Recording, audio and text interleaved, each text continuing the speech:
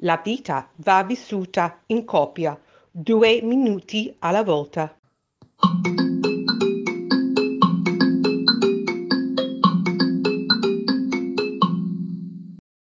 Ciao nonna, qual buon vento? Se una persona vedendomi, incontrandomi, mi dice questa frase, qualcuno potrebbe chiedersi cosa significa il vento. Iniziamo dal vento. Il movimento orizzontale dell'aria rispetto alla Terra, determinato da differenze di pressione atmosferica tra aree geografiche adiacenti, cioè vicine. Il vento, soffiando, può portare con sé la sabbia del deserto, la polvere e quando la sua intensità aumenta può trasportare anche le persone. Qual buon vento ti porta?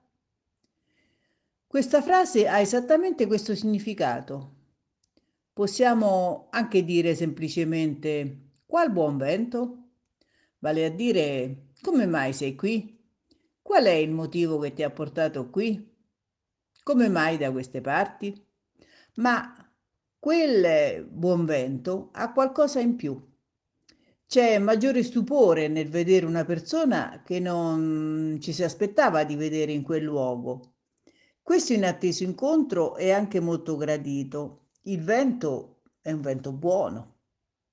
Questa frase si pronuncia solitamente con un bel sorriso sincero stampato sulle labbra. Dunque, qual è il buon vento che ti ha portato qui? È un bel modo di salutare una persona e allo stesso tempo manifestare stupore e gradimento. Siete contenti di vederla? E la domanda non è neutra emotivamente come mai qui? Toh, chi si vede?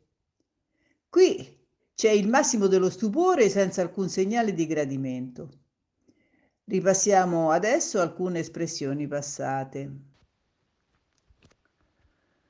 L'autunno, bontà sua, quest'anno ci ha regalato un tempo straordinario, almeno dalle mie parti. Posso preparare il mio giardino come si deve prima che arriverà l'inverno. Lavoro di buona lena ogni giorno godendomi il sole splendente. Vi dirò che questo ha anche molta attinenza col mio stato d'animo. Non lascio nulla di intentato per averlo bello quando arriverà la primavera. Ogni tentativo di tenermi a casa da parte dei miei familiari lascia il tempo che trova.